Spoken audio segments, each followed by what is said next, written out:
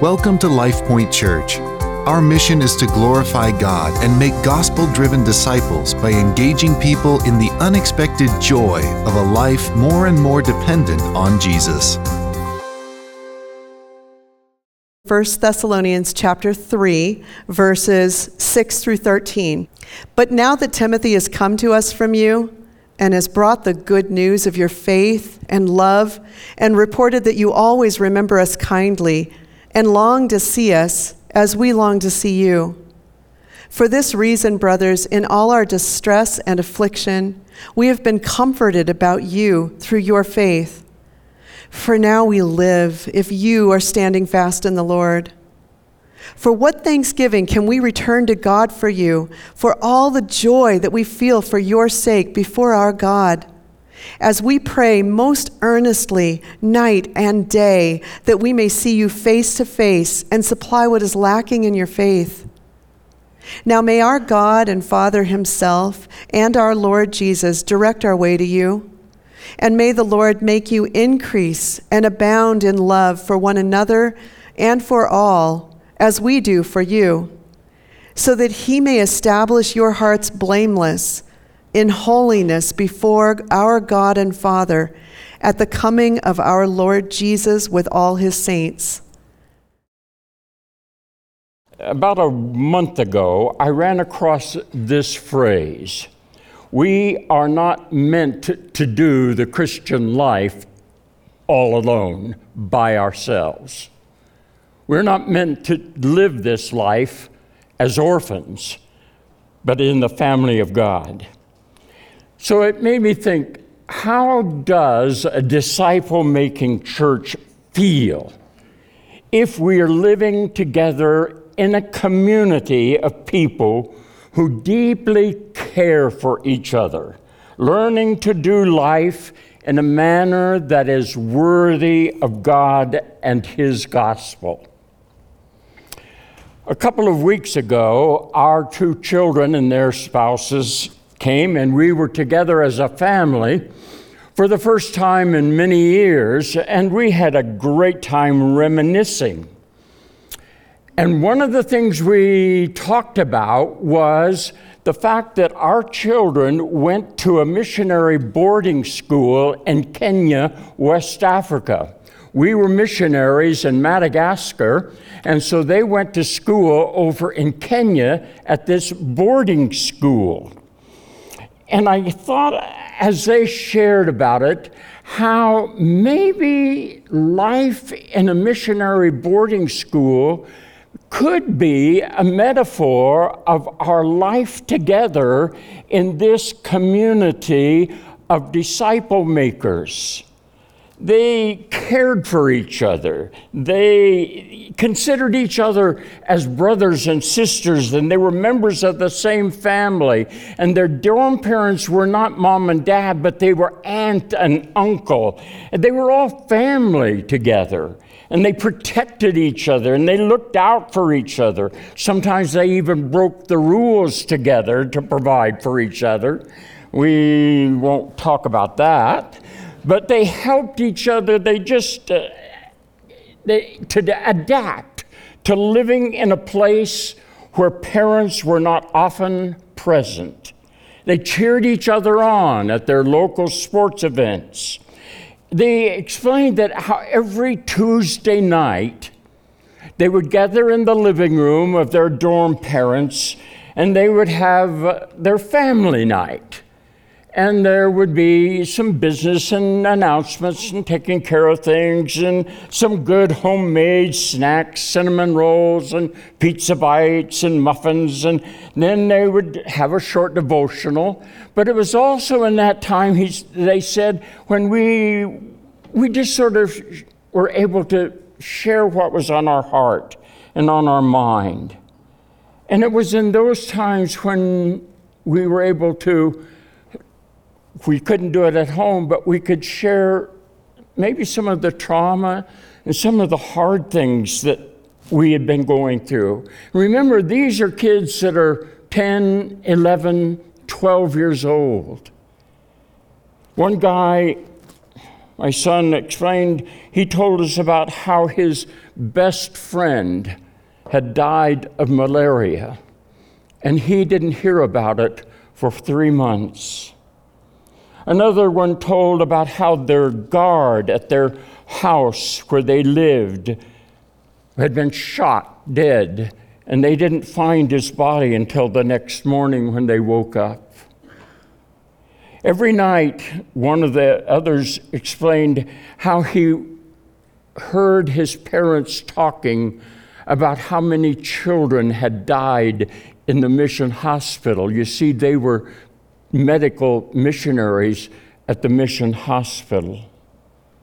Many of them were scared as 12-year-olds, having to move across the globe away from home and friends and family and live in a place where the language was very different. And I thought, that is sort of like our church. We live in a foreign country. Heaven is our home. This is not where we belong.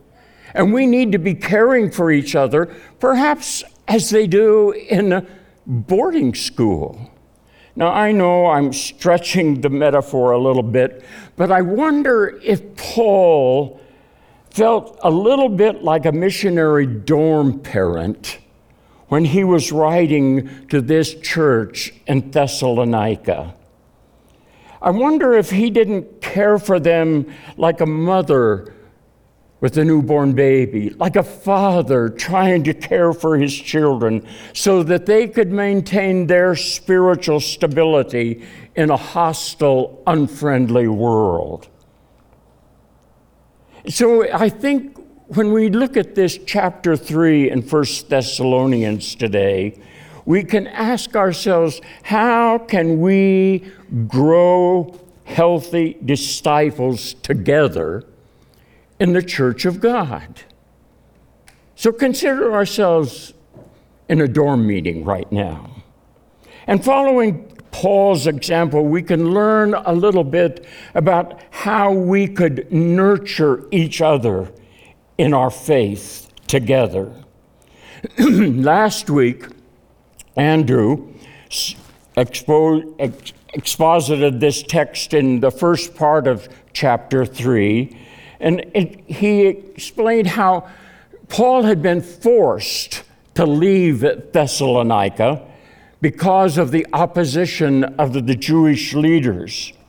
And Paul, therefore, was very concerned about the spiritual health of this young church. He was afraid that Satan had somehow tempted them to leave their faith and turn against him and his teaching about Christ. And Paul carried that burden in his heart, and he could not rest until he knew how they were doing. He had this heartfelt concern for the spiritual health of others. This concern that grew out of a deep love for these believers. He was distressed by his forced separation from them.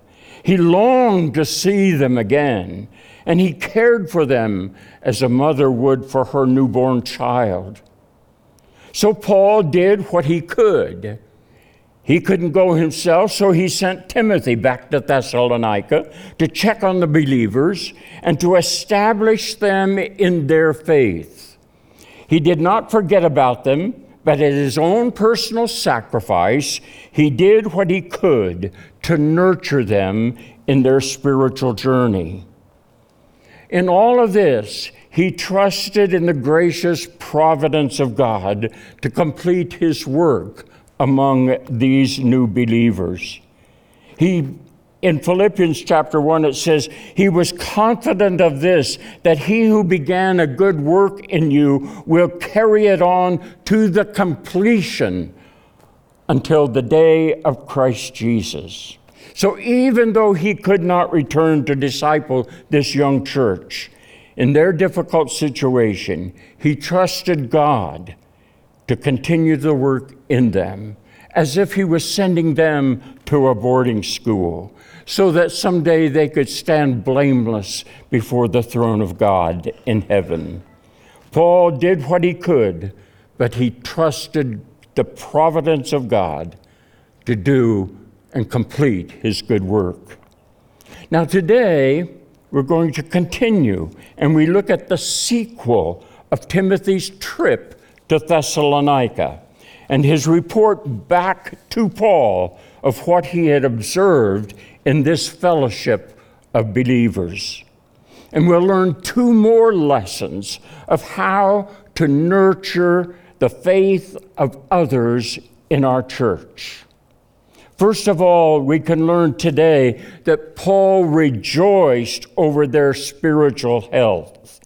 In verses 8 and 9, when Timothy returned to Paul, and Paul, by the way, was now in the city of Corinth, and he was preaching the gospel there under much opposition. But Timothy brought to him the good news about the faith and love of the church in Thessalonica. And Paul was over the moon with joy at this good news. It says, "For now we live, if you are standing fast in the Lord. For what thanksgiving can we return to God for you, for all the joy that we feel for your sake before our God?" Now, when he says, "For now we live," it's kind of like an expression, I can breathe again. I've been holding my breath, anxiously waiting for news about how you were doing. And now that Timothy has come back, I can finally breathe again. I can live again, because now I know that things are going well with you. And so he celebrated with great joy, ecstatic joy, if you will, at the news of their faith and their love. They were steadfast in their faith and in their love for each other, in spite of the opposition that they were facing from the Jews of that city and from the Greeks. He was just simply filled with relief and gratitude to God. What thrills you? What do you get excited about? I asked a friend of mine recently, as I was thinking about this, what do you get excited about? What fills your bucket? What makes you feel really alive and grateful to be alive? And he told me this story. He says, I can tell you what really turns me on. He said, about a month ago, where I go to church, I sit in a pew, same pew for almost every Sunday, and next to me is this grandparent couple. They may be in their 60s or so, and we visit and get acquainted. They come from northern Colorado, and then one Sunday they brought their granddaughter. He said she must have been 7 or 8, and she sat next to me. And he said she was just so perky and just presented herself. And he said, I greeted her, and she was just polite, and she answered back, and we talked about what she was doing this summer and the horses she was riding. And he said she was just the sweetest little thing. And he says, I was just sort of pleased by that. And so during that week, he said, I was rummaging through a drawer in my house, and I saw this necklace. He said it was made of seashells, and we'd gotten it on a vacation trip to Hawaii one time. And he said, I think that little girl would just enjoy that necklace of seashells. So he packaged it up, and the next Sunday, he said, I came in there, she was, and I gave it to her, and I asked her, I said, now ask your parents if it's all right if you have this. And she was just so thrilled, and he says, she leaned over and gave me a hug. And he says, I just blossomed. But he said, more. The next Sunday, I came, and she was there, and she was just all smiles and just came running in, and she had this card that she had made herself, a thank you card, thanking him for this gift that he had given to her. And he just melted. And then he said, on the way out of church, we were out in the parking lot, and this family, the grandparents and this little girl, came out. And he said she ran across the parking lot and jumped into my arms and gave me the biggest hug. He said, tears came to my eyes. He said, that's what fills my bucket. That's what makes me feel grateful to be alive. Now, all of us can think of things that fill us up, make us feel really good. Maybe sometimes it's when the boss says we're going to get a good raise. Or maybe it's sometime when somebody says, here are the keys for your new car. Or maybe it's you hear, congratulations, you've just won the Publishers Clearinghouse sweepstakes. You'll be receiving $7,000 a week for the rest of your life. And I know that a lot of you get the biggest excitement of the week when you watch a football game or a basketball game, when the Broncos win, when the Nuggets win. That's when your bucket is overflowing with excitement. Joy over the hugs of a grandchild. Celebration over the win of your favorite team is not wrong, unless it replaces and crowds out your joy over the spiritual growth and stability of your brothers and sisters in Christ. What we worry about and what we celebrate in life reveals the true values of our own life. And Paul celebrated the spiritual health and stability of his children. He rejoiced over their spiritual health. He wasn't rejoicing because they were saved from some persecution in the city. He wasn't celebrating because they somehow found a new job. He was celebrating for some very important reasons. He rejoiced over the good news about what? Their faith and love. Verse 6. Timothy brought Paul good news about the new converts' faith and love. John Calvin calls these two qualities the entire sum of true piety. And he adds, hence, all that aim at this twofold mark during their whole life are beyond all risk of going astray. Paul had already highlighted their faith in the first chapter of Thessalonians when he says, I remember your faith and your love and your hope. And again, in this very chapter, he mentions 5 times their faith in God and their trust in him. He mentions their labor of love back in chapter 1. And in all of his letters, Paul seems to focus on these and some other essential qualities, faith and love. In all of the books of the New Testament, as a matter of fact, those two are often linked together. And afterwards, I could give you the references for this. But let me just point out, this is the first letter that Paul wrote to any church. At the end of his life, he wrote to Timothy 2 letters, and this is a decade later. And in Timothy, he mentions several times this coupling of faith and love. 1 Timothy 1:5, but the goal of our instruction is love from a pure heart and a good conscience and a sincere faith. 1 Timothy 1:14, and the grace of our Lord was more than abundant, with the faith and love which are found in Christ Jesus. 1 Timothy 2:15, but women will be preserved through the bearing of children if they continue in faith and love and sanctity with self-constraint.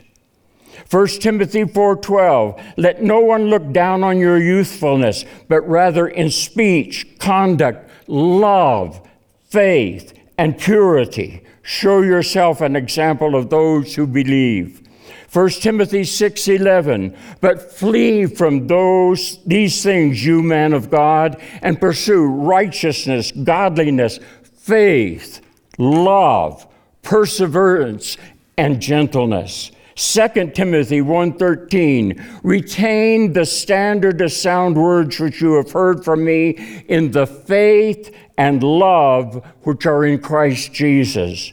And finally, 2 Timothy 2:22, now flee from youthful lusts and pursue righteousness, faith, love, and peace with those who call on the Lord from a pure heart.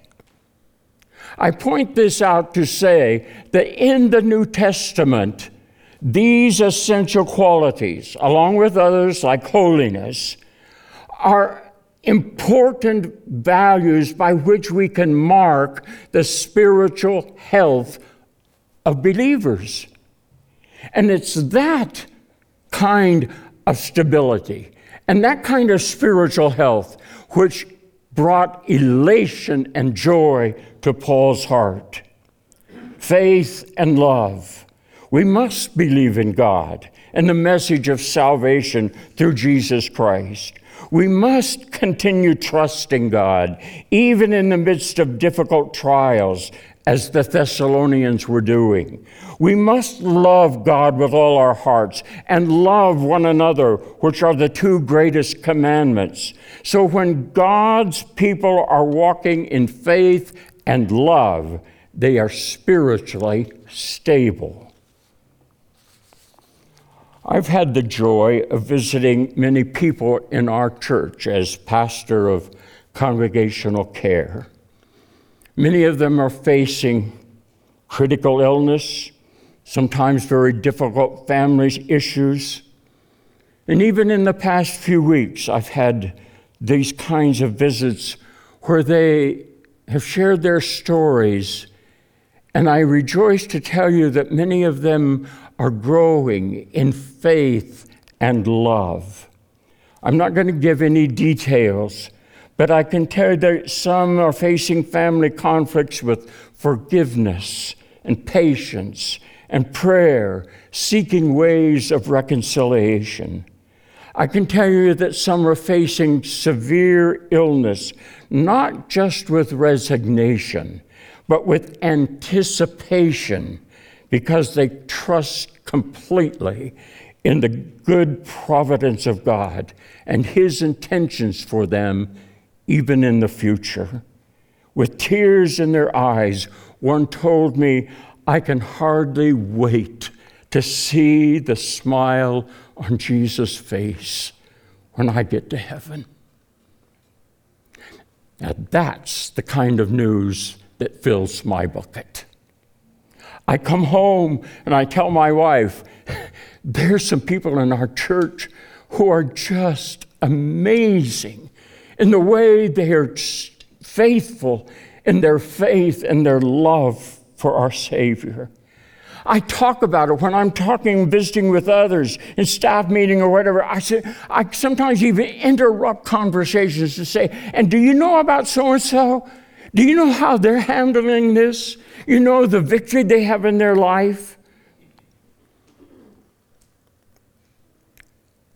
When was the last time that you celebrated with elation and joy the spiritual growth and victory in the life of a brother and sister here in the church?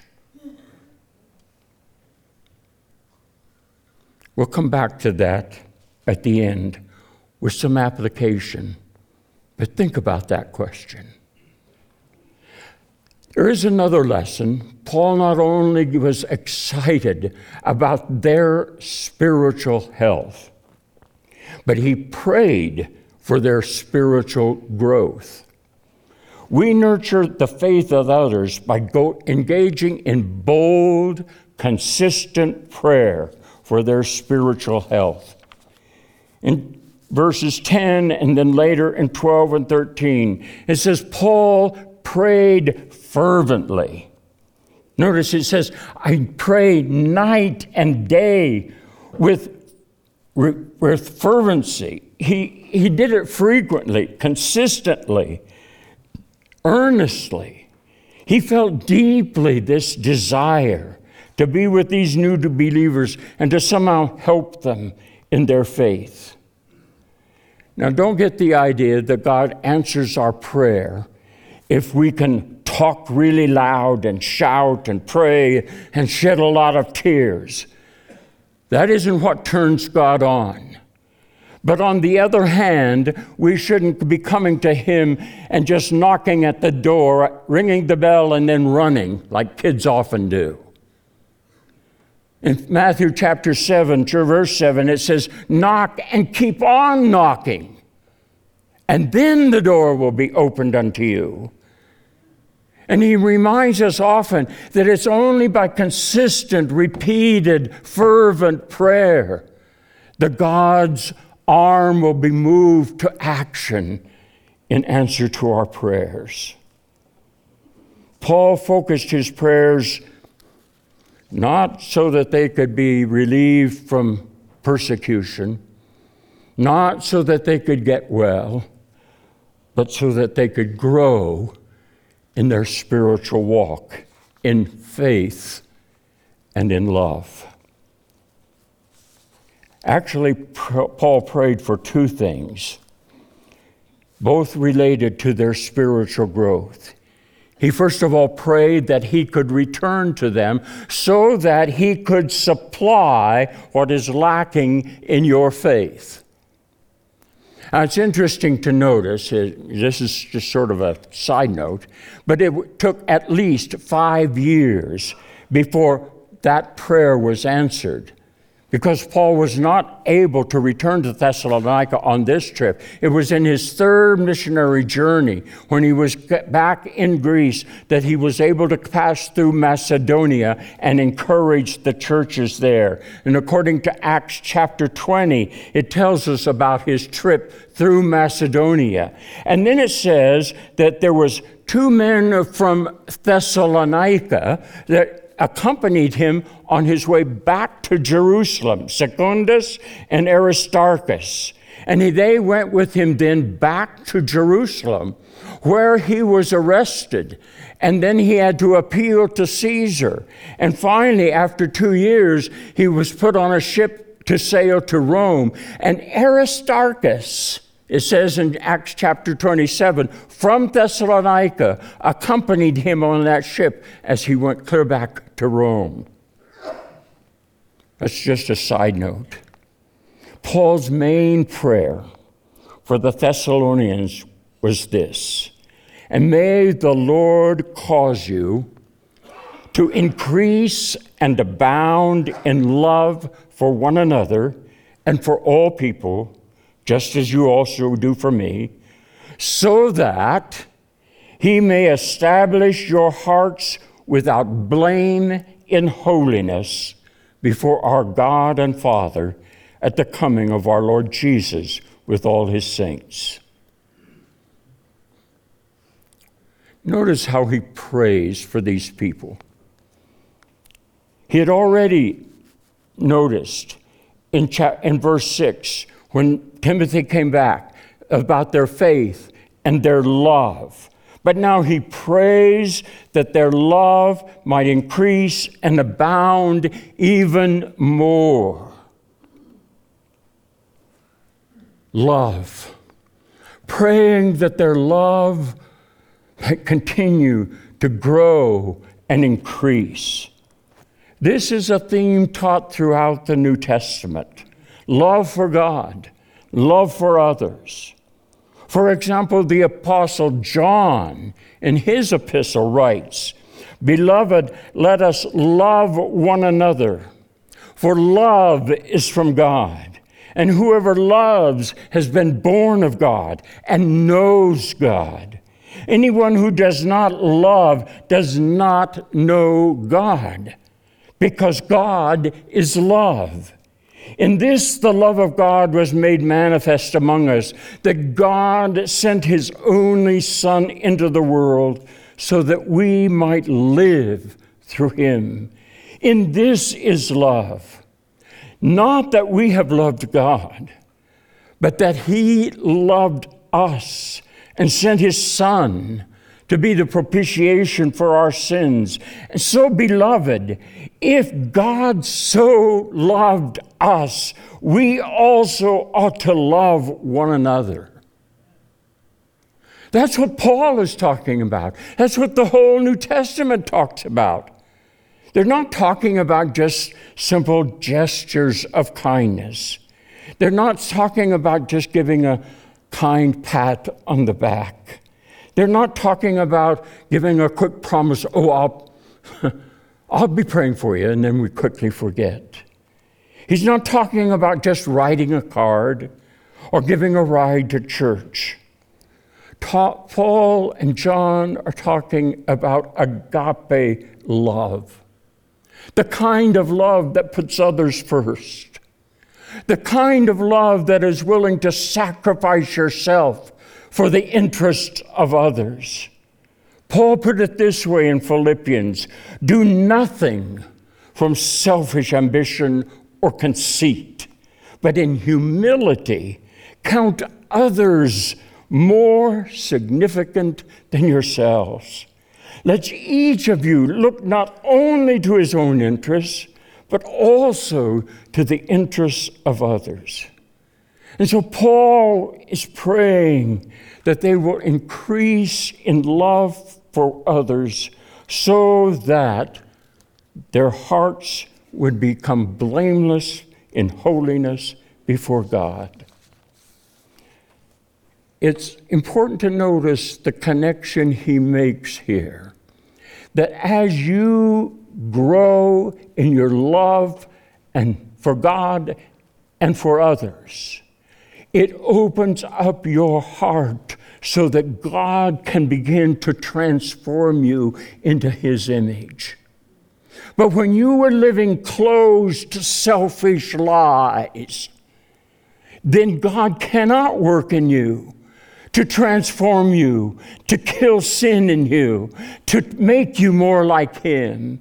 It's when our lives are filled with his love that it opens the door for God to do his work in us and to transform us into the image of his Son.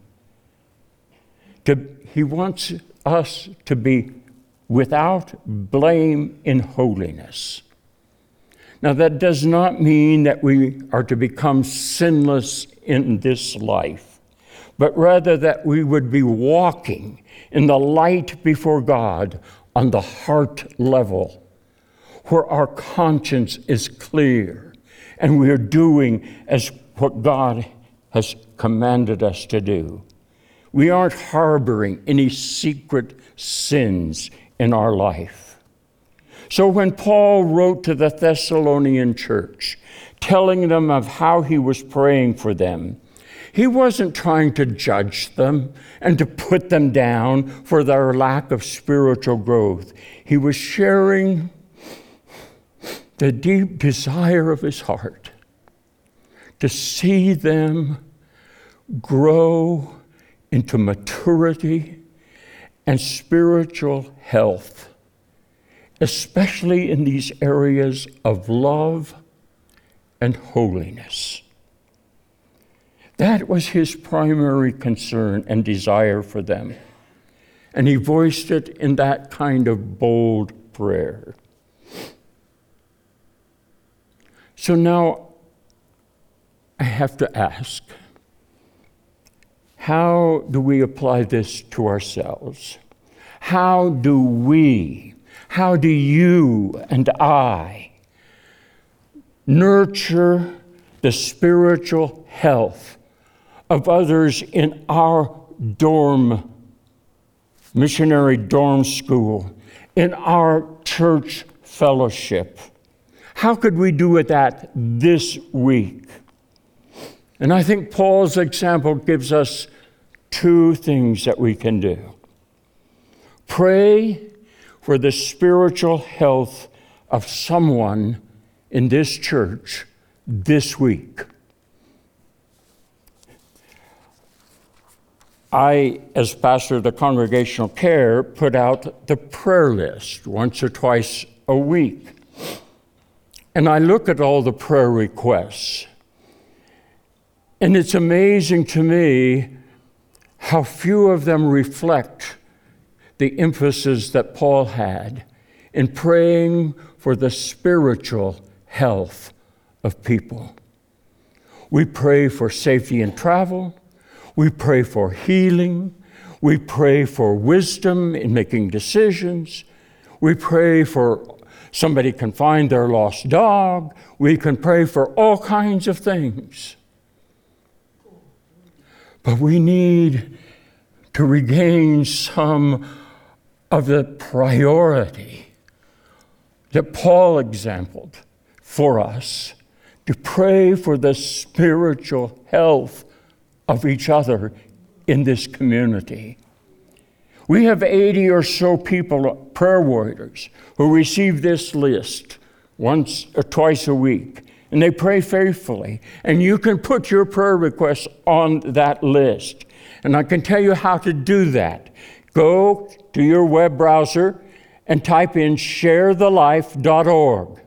Sharethelife.org. That gets you to our church's website. And then you scroll down on that website to that place where it says prayer. And you punch on that button, you click on that button, and it will bring you then to the next slide where there's a form. And it says, do you have a prayer request? And there you are. And you can fill that out. And you can share your prayer requests. Share the victories and the thing, how God has answered. You can note whether this is confidential or not. It'll go out to all of the prayer lists, but if you mark it just confidential, it'll only go to the elders. But I invite you to take advantage of this, to be part of this dorm meeting where we share our needs, but share our spiritual lives together. Let's don't just pray about our physical needs. Let's pray for the love and the compassion for others. Pray for others who are struggling with addictions. Pray for others who are facing critical illness, that they can remain steadfast. Pray for their faith. Pray that they can maintain that faith in the midst of discouragement and pain and sorrow. Let's commit ourselves to praying for the spiritual health of at least one person in our church this week. That's application 1. But I also want to go back to this caring for others with heartfelt love and compassion for their spiritual life and health. And I would like to suggest to you that I know sometimes many of you are sitting there, I think this morning, sort of like me, that's not for me. I really don't want to get involved in trying to help somebody else grow spiritually. In fact, I have to admit to you that this last week, a wave of discouragement came over me because I began to think, what difference will it make? If I preach this sermon by Thursday, I doubt if more than 1 or 2 people can even tell me what I preached about today. Because it's not really deep in our heart that we care about the spiritual vitality of our brothers and sisters in Christ. It doesn't burden our hearts when somebody sinks into sin and they wander from the path. It doesn't thrill our soul and fill our bucket when somebody does find the strength to face death. So I'm asking you to take a step of faith and to build up some of that fortitude in you and to intentionally this week talk to someone else about Jesus. About this one who died for you. I'm asking that somehow you overcome your fear and you find a way, and you lean into it, and you bring up the topic of Jesus. Don't talk about the church or anything else. Talk about Jesus. Tell them something about your actual relationship with him. What does he mean to you? How have you experienced him? Has he answered any prayers in your life? It doesn't have to be an unbeliever. It doesn't have to be a stranger. It could be somebody else in this church. But talk about Jesus. Intentionally bring up the subject. Why do I say that? Because I think when you begin to talk about Jesus, a passion begins to build in your own heart for him. And you begin to love him more. And you begin to love them more. And you would be amazed of how God is going to help us to grow together in spiritual maturity. So I leave you with this. Pray for the spiritual health of someone in this church this week. And intentionally talk to someone else about Jesus this week. Let us pray. Heavenly Father, forgive us for too many times getting sidetracked by trivial things. Help us to focus on what is most important. The spiritual health and vitality of ourselves and our brothers and sisters in this family of God. Help us to get our priorities straight. And help us, Father, in this dorm meeting, to look around and say, these are my brothers and sisters in Christ. And I am going to commit myself to their spiritual growth in the way I pray and in the way I talk this week. Oh, Father, fill us with your Spirit. Help us to grow and abound in love for you and for others. We pray in Jesus' name. Amen. That concludes LifePoint Church's podcast. For more information about our church, visit sharethelife.org.